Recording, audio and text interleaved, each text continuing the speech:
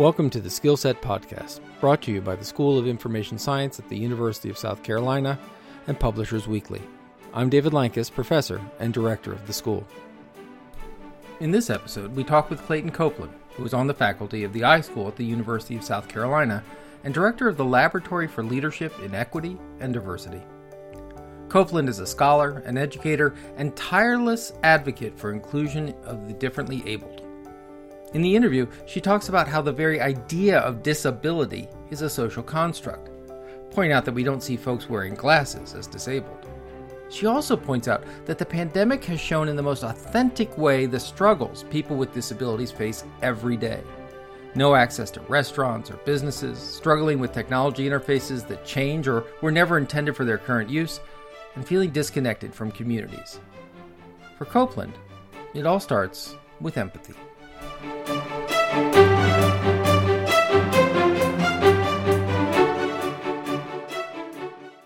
Clayton Copeland, this is always one of my favorite activities, which is having a conversation with you and seeing what's going on. I'll just start jumping in with a little bit questions, if I may. This semester, we're really looking at reaching out to communities and connecting to communities, particularly in times of crisis. And I know you have some experience, which we'll get into in a little bit. But could you just begin by giving folks a sense of what LEAD is? Sure. And so LEAD is our Laboratory for Leadership in Equity and Diversity, LEAD with two L's, pardon me. And we have established this laboratory to conduct research, to provide resources, to plan programming related to providing access to information that people need. And so areas and issues of interest continually expand, but include the digital divide, freedom to read, information access policies, access for people with disabilities, or my word preference, differing abilities, electronic web and mobile accessibility, inclusion and diversity policies, pre-service and continuing education, and that's something that we continually offer. Also as a consulting service to libraries around the nation and internationally. We also focus on universal access, meaning equitable access for all, regardless of labels that society may prescribe to certain groups. And we also focus on skills development and job training for folks. So all the way around looking at equity and diversity and how equity is provided through access. So, it's interesting because oftentimes one of the themes that you get when you talk about reaching out to community and access community in general, not just in these times that we live in, is that there are a lot of invisible communities that libraries serve, either because they don't feel a connection to the library, they don't use the library for one reason or another, or, and this is, I think, where you have been a great advocate, they are unable to use the library. And that in their invisible nature isn't because they don't have need or they don't have want or they don't have something to offer the library, but there isn't a connection that goes on. Can you talk a little bit about how we make that invisible community a little more visible? Well, I think that there are a number of approaches to creating that visibility. And I think first and foremost would be seeing people as people first. So rather than having our socially prescribed labels precede an individual, so person with a disability, that may, in some instances, create feelings of anxiety or nervousness, or I don't want to say or do the wrong thing. So I think when we acknowledge the label and some of the needs that may come with a particular label, but also take the time to value the person and put the person first, and then say, oh, this is one characteristic of that individual, but I'm looking at a person holistically and how I can make that person feel welcome, feel wanted, and provide an environment that is inclusive because it is accessible to someone. And I think that one of the opportunities that we have is through using an approach of universal access and design. Now, the term universal design originated in the field of architecture to indicate accessibility for all populations. So some common examples of universal design and access in the built environment or the physical environment, when this was introduced by architect Ronald Mace, was things like curb cuts and levered door handles as opposed to knobs.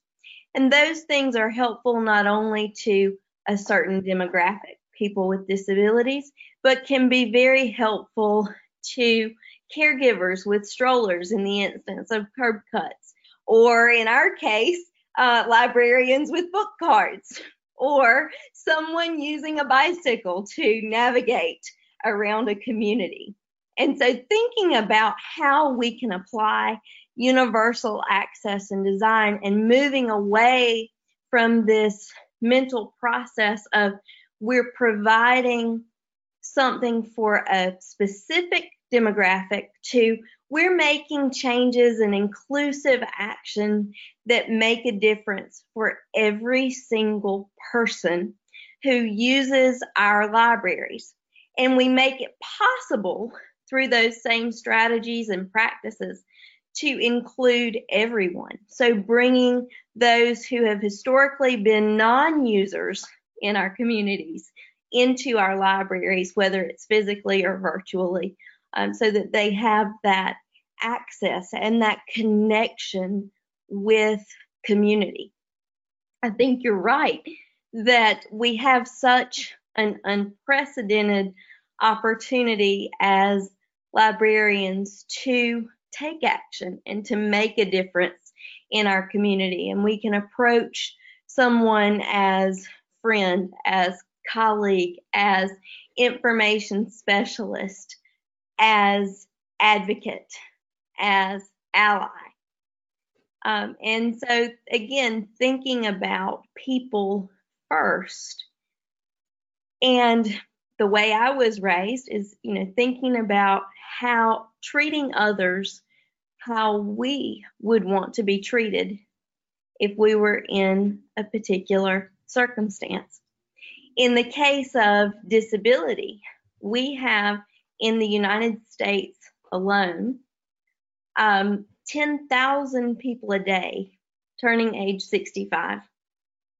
According to whether you consult the U.S. Census Bureau or you consult the CDC, we have somewhere between 1 in 5 and 1 in 4 individuals who have a characteristic that is labeled as a disability. And we also have a phenomena of temporarily able-bodiedness, meaning that very frequently, in fact, more often than not, across the life spectrum, either on a temporary or a permanent basis, someone is going to experience a quality that may be labeled as a disability. And those may be visible or they may be invisible. Things like with our veterans populations, post-traumatic stress, and people with learning differences and other neurodiversities. And just like we have the power to deconstruct the onus of disability with something that might be very visible, like we overcome visual challenges with glasses or contact lenses, we can do that with any diversity that someone experiences by being inclusive and by remembering the person first. And I think the number one thing we can do, if nobody remembers anything else I say today, is always to value the individual and to realize that our lived experiences give us knowledge like no other. So if we're looking at approaching someone, realizing that that person has their lived experiences and they know their needs best of all. Yeah, because when we're talking about the community has knowledge. It's not just this sort of empty bucket that we're putting information into. I have to say, one of the reasons I love my job are the conversations we have, and the one that has sparked and stuck with me is actually on the glasses, as someone who has very thick glasses. No one looks at me wearing glasses and says, oh, that poor Dave, disabled Dave, that this whole raft of sort of social construct that comes with the notion of what a disability is. I think when we talk about Americans with Disability Act, when you talk about making the web accessible, when you talk about physical, everyone sort of looks at, oh, well, there's the majority, and then there's this little fringe that we have to go extra for. When in fact, what's really going on is we on a regular basis define what is a disability, what isn't a disability. That's a shifting term. And your point is stop it. Just get back to what we want, treating everyone as everyone and ensuring that they can participate. Yes, absolutely. I don't mean to put words in your mouth, but I think that was a very eloquent summary. And I think it's like one of our alums said, Dr. Lankus, several years ago, Caitlin Scott, and I asked the class, so what is universal design and what is universal access for you? What does it mean for you as you're joining our profession? And Caitlin said, which is now the tagline for LEAD, everyone, everywhere, every time. And I think that is our challenge. That is our call to action in our communities, is to make sure that we are accessible to everyone, everywhere, every time. And it doesn't mean that we have perfection. It means that we are engaged, that we care, that we truly listen and value what our communities are telling us that they need, and then being responsive to that and allowing their voices to be a part of who we become and what we become and how we get there. Yeah, because there's been a few times where it becomes, when you look at the moment and everyone uses the phrase unprecedented and uses, never happened before and out of the blue and completely. And yet, if you think about a lot of what libraries are doing, what publishers are struggling with, which is switching to online, switching to how do people communicate effectively through screens, or can they? Dealing with the stress of having to deal with all this adaptive technology or having technology shift really quickly.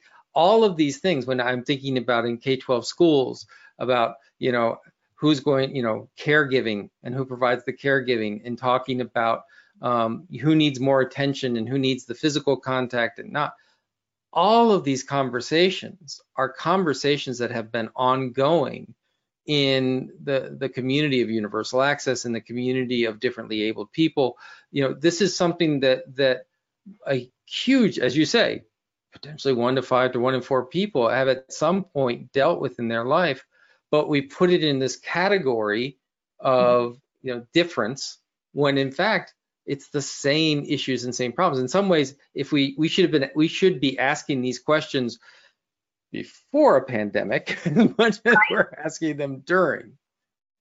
And as I've said to you, and we had this conversation within the week of the pandemic really coming to full force, and that was everybody's saying the pandemic is unprecedented, and it is, but there's an unprecedented opportunity because we also have, I think, incredible new levels of awareness around needs.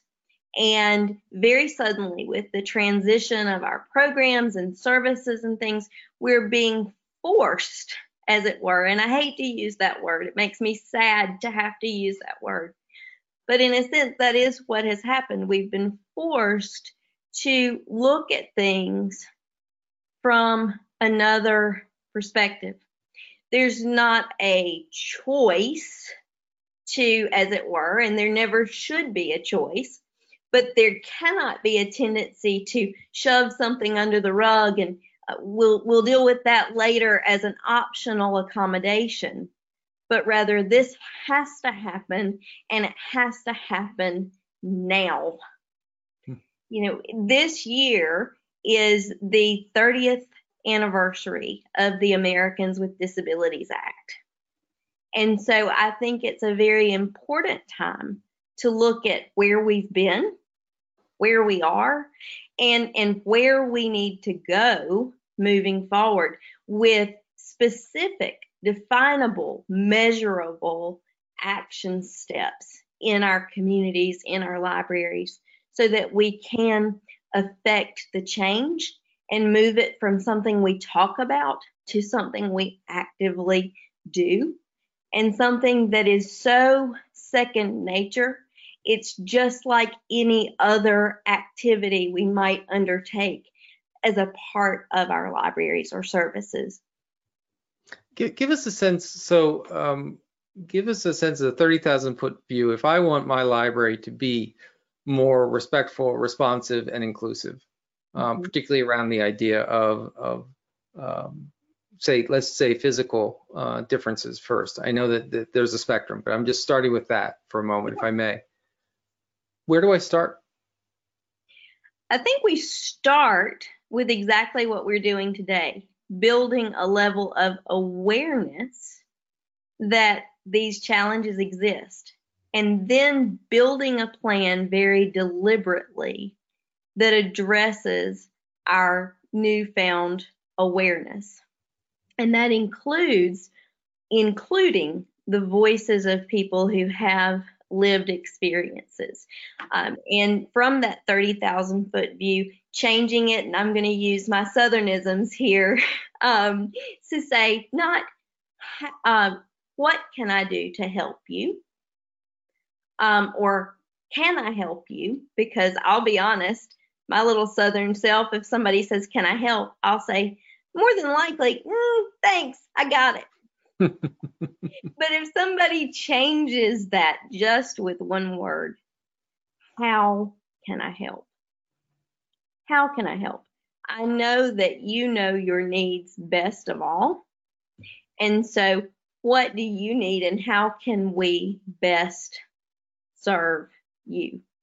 And avoiding this onus that, or assumption that the perspective of one is the perspective of all within a group, because everybody is an individual and everybody has individual needs and different ways of approaching things. And so I think there again, approaching this not with fear or apprehension, but with, wow, this is an opportunity to learn something I didn't know before, to make a difference for someone. So from that 30,000 foot view, it starts with one-to-one interactions, whether those are physical or virtual, but truly caring and asking what people need. Next step would be using that information to inform our policies and our practices. and using it as guidelines for how we conduct ourselves in our libraries, whether that's through any interaction we have. We'll return to our interview in just a moment. First, I'd like to tell you about our sponsor for the podcast, the School of Information Science at the University of South Carolina. Interested in librarianship? Then join a nationally ranked program with over a quarter century of experience educating leaders in the field online. From the State Library of Vermont to San Francisco to the Business Library of Oxford University, our graduates lead in schools, cities, and states around the U.S. and beyond. Now, let's get back to our interview. I want to see if I can turn something on its head for a moment about approaching people and asking, how can we help? How does the library approach different communities asking for their help, right? I mean, it's interesting. We were having a conversation before with Kelvin Watson, and we we're talking about seeking more racial diversity in the librarian pool. And he's like, well, when you're walking by Black librarians, when you're walking by Latino librarians, how about asking them, how can I do a better job? Who would be good for this job, et cetera? And I think sometimes we are afraid to ask people who are different than us, or we're afraid to burden people because we always have this attitude of how I can help you, when in fact, many times the library really needs to needs to make the statement, we need help. We need help in design. We need help in your voice. We need help in your participation. How, you are not only of the differently able community, but you clearly reach out on a regular basis. You advocate. How can someone find and approach that community? Is there a wrong way to do that? Is there a right way to do that? Well, I'm just going to tell you that I grew up in a very rural community. I'm the granddaughter of a farmer and the daughter of a veterinarian. And I realized that I used a walker for ambulatory purposes. But at age 3, my mom and I were walking along the street, and this gentleman very innocently stopped my mom and said, "What's wrong with her?" And my mom said, "Oh, Clayton, I think this gentleman might be asking about your walker. Why don't you tell him about it?" And she said she very quietly walked just a few steps away and watched from afar as I bent his ear for the next 30 minutes, explaining that I had been born 3 months premature and so on, and because of a lack of balance, used the walker and so on and so forth. And then telling him that, I had my basket to carry my baby dolls in and everything. All over the place. But I think that aside from that awareness of, yes, I use a walker, I've always been Clayton first. Right. And it's very important. We as librarians need to treat people simply as humans, not the girl with the walker, but Clayton. And so when we can do that, when we can build relationships that allow us to know a person and to then be able to ask, and avoiding, I think, also this tendency, as it were, to ask someone to be the spokesperson for a certain population or group of people, but just to say, I really value your perspectives. Is there something we could be doing differently? What are we doing well? Because that can be as informative as what are we doing wrong? Right. And so that, I think, is important. Also, in terms of the broader community and reaching those that we have not built relationships with yet, reaching out through now all of our various technologies. And we have an opportunity for community partnerships with organizations and groups that are serving say, for example, people with disabilities. And so reaching out to them and asking them to seek volunteers to come and talk with us and share with us. And because that can be a very important connection. For example, in South Carolina, we have ABLE South Carolina, which is an independent living organization based in Columbia, but serves people all around the state. And so reaching out to groups like that to also be our partners in understanding from people who are serving certain groups on a daily basis what they are doing and what some best practices can also be very important. But they can also play a very important role in opening that door to some individuals and welcoming them into our libraries by first reaching out to organizations and people with whom they already have established rapport and trusting relationships. You know, it's we're in the midst of a pandemic, and this changes things.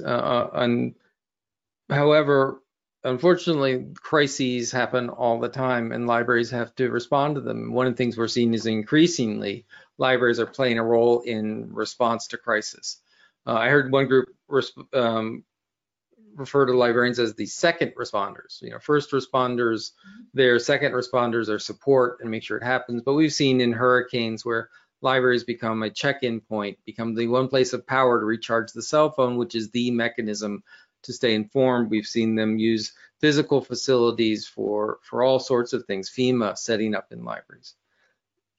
You have done, and through LEAD and through the school, you've done a significant amount of research about how libraries respond in times of crisis, and specifically in terms of supporting and making sure that response is global and universal. Can you talk a little bit about that?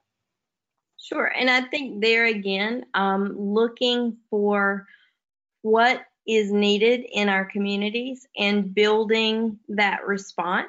So in much the same way, if we see that water is needed or basic things for daily living, thinking about how our libraries can also take that opportunity to give that sense that libraries and librarians care. We're here, of course, for the purposes in our missions and vision statements, but we're also here as members of a community, reaching out and working together. And with any population, thinking about how we come together in a time of crisis, but more importantly, how we keep that consistent when the emergent crisis has passed, right? How do we have this same sense of caring and of service moving beyond a crisis or a pandemic to what we do every day? And I think my greatest hope for libraries is to say that we are community organizations. We are service organizations. I'm going to take you on a little aside again, but when I was in kindergarten, the kindergarten teacher very innocently we had a silly Sam that went around the border of our classroom, and people were acknowledged for good deeds. Throughout the day, it was, one of those modeling things with 2- and 3-year-olds. Well, there was part of Silly Sam that said, Leanne helps Clayton, meaning that Leanne had likely reached a book for me on a shelf or something like that. And my mom said, I think that should change to Clayton and Leanne help each other, because through Leanne helping Clayton, she is learning that not everybody has the same abilities. We all have abilities. They're just different. And wanting to put the value in both individuals. So again, in our communities, how do we say that? How do we transition to helping one another and looking at that as an exchange rather than as a situation where there's a hierarchy, if you would. Can you give examples? Because I know that you have some fabulous examples where students working in libraries and you consulting and working with libraries. I know the state library here in South Carolina has done a lot of outreach to try and really make libraries more universal in their service and in their offerings. Can you give us some examples that really stand out to you as exemplars folks should be looking at? Oh, absolutely. And I would say that an exemplar can be someone who has made a new accomplishment for the first time. And so it may be that an exemplar is someone who, for the first time, introduces accessible signage into their library system and recognizes, for example, using sans serif fonts as a matter of readability for all. Something that small can be an exemplar because it is huge for the people that it makes a difference for. I'm continually impressed with our students and all the work that they are doing. We do have students who, as a result of our Introduction to Information Technologies course, have designed and implemented universally accessible computer workstations in libraries. And some of those are mobile workstations that can go out into the community and serve those in need. And so it's a matter of being very forward thinking and realizing that the investments we make are making a difference for every single patron. So the universally accessible workstation doesn't just serve those with disabilities, but can make a difference for people that have all kinds of characteristics that maybe just aren't labeled as disabilities. So that stands out in my mind. Our students doing service-based learning and working in their communities to affect change. So again, we have numerous libraries around the country now that have implemented those universally accessible computer workstations. We have people working in the field now who are webmasters for their libraries, and they are working to ensure that websites and other technologies are accessible to all users. We also have this semester a group of students partnering with Charleston County Public Library to conduct community analyses and then literacy assessments. And from those literacy assessments, design action plans that are responsive to identified needs in the community. But what's so dynamic is that these libraries are saying, yes, we want to learn, we want to make a difference, we want to be accessible in our communities, and this is what we can do. And we want to be of service to our students because we realize they are the future of the profession. The state of South Carolina has a state librarian, Lisa Aiken, who is also one of our alums.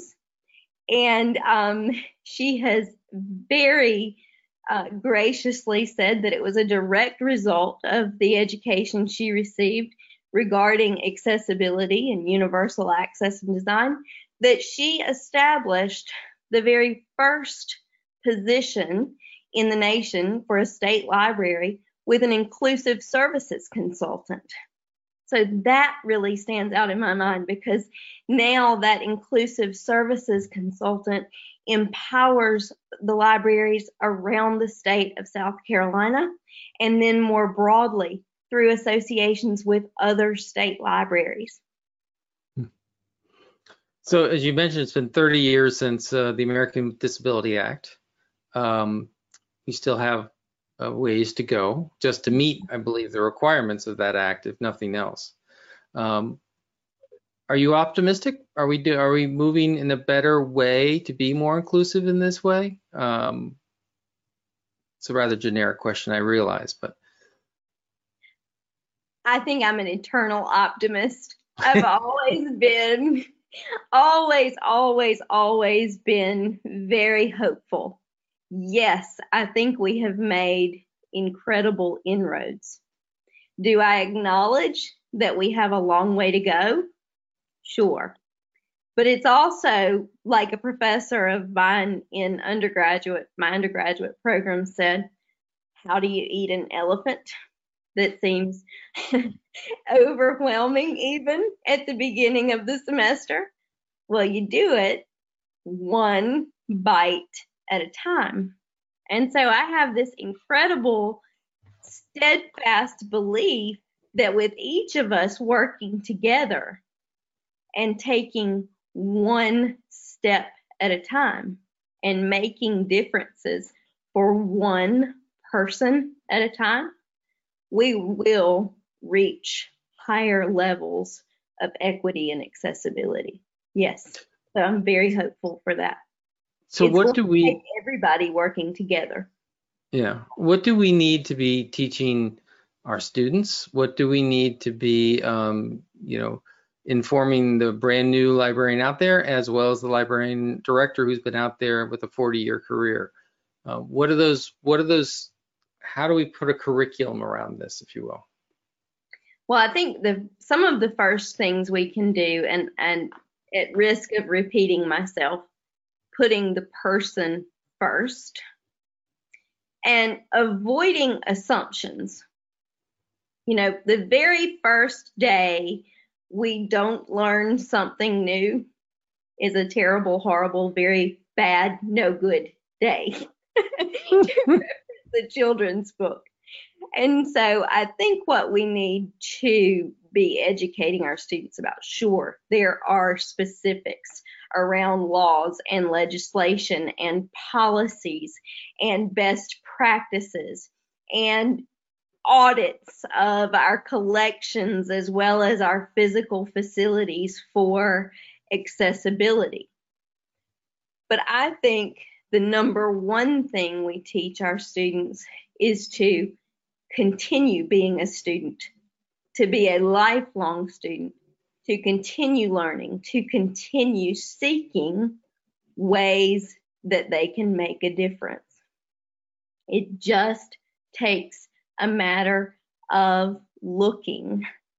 And sometimes it's a matter of perspective, I love this story that one of my undergraduate professors told in a sociology class. This day she was in a big hurry at the gym, and the elevator was one of those that has doors on either side. But she stood for a full 2 or 3 minutes trying to beat on the door of the elevator that wouldn't open, not realizing that the other side of the elevator had opened. Oops. So looking and being aware and seeking those opportunities, looking through different lenses and perspectives is always very important. And no perspective is more or less important than another. Well, and this isn't just a rhetorical question about developing curricula, right? I mean, you're currently engaged in a project around a certificate. Yes, we are looking and exploring the idea of a diversity certificate that will allow students to specialize and devote part of their time either in the MLIS program or perhaps as a post-MLIS certificate around these ideas of diversity, equity, and inclusion. And specifically, we're looking at ability and disability and some things that we can offer our students And so some of the specific courses that we're looking at this point include our Planning Library Facilities course, which is already on the books. But in that course, students will be conducting a community analysis. And then as a result of that, as well as audits of physical and virtual library spaces, putting together building programs that are responsive to community needs, whether that's through a very small renovation project or an entire new build. We also have the literacy class and talking about the concept of multiple literacies and multimodal learning and how we can be responsive to given community needs in multiple literacies, beyond reading and writing, to technology literacy and media literacy, and so on and so forth. Also looking at programming and services for people with disabilities, where again, our students are going in and making assessments of library systems and then providing responsive programs and services that break down some of the identified barriers. So I just want to thank you briefly, and I want to, for the listeners, if you are interested in becoming better stewards of the community and more connected with all of your community, I want to highly recommend both Clayton and LEAD as a good resource to reach out to and make available, and to grow empathy, which I hear a lot, to increase our empathy, because I think next time you get frustrated because the Zoom call has frozen, next time you get frustrated because you can't go out to go shopping, to go get to this resource, to go hang out in an area, etc., you are experiencing what millions of Americans experience every day, in the middle of a normal day. And that it's that empathy that's what I hear is the starting point to real concrete steps about how we reach out to the brilliant parts of our community that all too often we have not been serving, because we have constructed this artificial definition of who is disabled and who is not.